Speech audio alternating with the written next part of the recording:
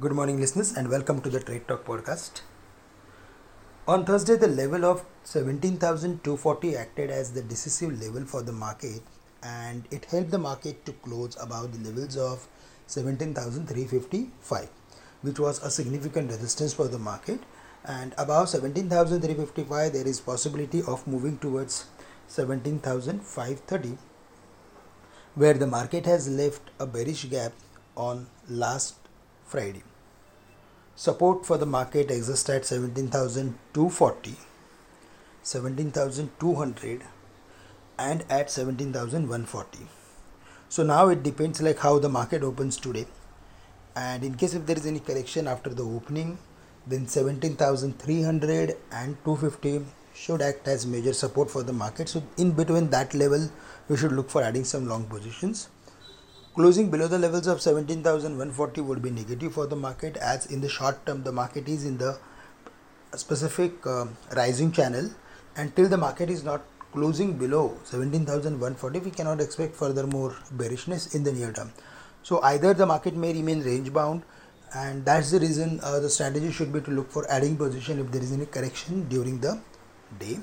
Bank Nifty was also in the range, and there also we are expecting some upward activity in the near term, close to 37,000, 37,500. So bank stocks should also be on our watch list along with mid cap IT companies. And we are also going to focus today on a few commodities like Hindalco, Tata Steel. Yesterday we saw some price based activity, and maybe after the correction, if we see any rebound, then we should look for adding them. Finally, if we go through with a few index heavyweights like Hindustan Lever, Reliance Industries, then they recovered from their lows, and there we are expecting further more activity. So Reliance is looking good. 2550, 2575 is not ruled out. For Hindustan Lever, it closed above the levels of 2370, 75, which is positive, because after a very long time the stock has managed to close above its important resistance level.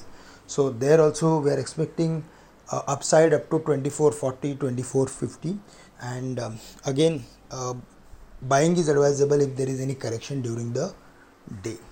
Friends, if we go through with FIS statistics, then they are selling in the cash, but yesterday they sold nearly 900 crores, below 1000 crores of equities, and the domestic institutions bought more than 1300 crores. However, if we go through with F&O positions, then for the fourth consecutive day in a row, FIs have added long positions on index futures as well as on call options. But yesterday, first time they have added some put options to their long positions. I am to say they must have hedged their positions as the market moved to the levels of 17,400, which is very close to the resistance level. So there we feel that again, if there is any lower opening, then they might go for closing their short positions on the put side, and they may again try to pull the market on the high side. That's the overall view that we see, and based on that we can design our trading strategy. That's all from my side for the day. With this, I am ending today's morning podcast. Thank you very much for listening in. Have a great day. Nice weekend to all of you.